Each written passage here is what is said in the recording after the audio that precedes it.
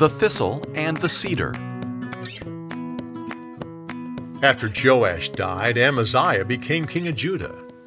He started off as a good king and followed the Lord for many years. Eventually, he decided to attack Edom and bring them under his control. He organized an army of 300,000 soldiers and then hired another 100,000 soldiers from Israel and paid them 4 tons of silver. A man of God came with a message. Don't use the soldiers from Israel. If you do, God will make sure you lose the battle. The king said, "But what about the money I already paid them?" The prophet said, "Don't worry about that money. God is able to give you much more than that." So the king told the soldiers of Israel to go home. They became angry. Along the way, they raided several cities of Judah and killed over 3,000 people. While this was going on, the army of Judah marched south towards Edom. They won the battle and regained control over them. Unfortunately, Amaziah brought the gods of Edom back to Judah. He set them up and started worshiping them. But the Lord became angry and sent a prophet to speak to the king. Why would you worship gods that aren't able to protect their own people from your army?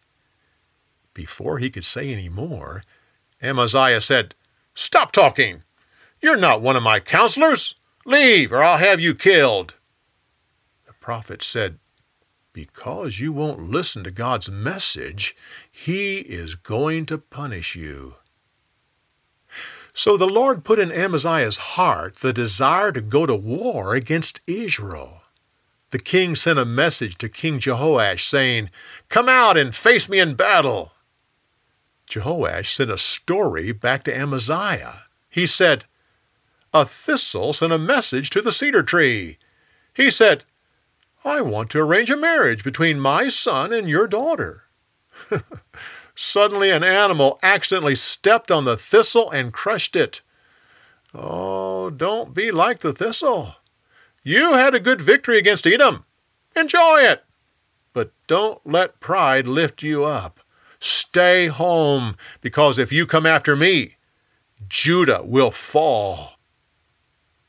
God made sure Amaziah didn't listen to this advice. The 2 armies went into battle, and Judah was totally defeated.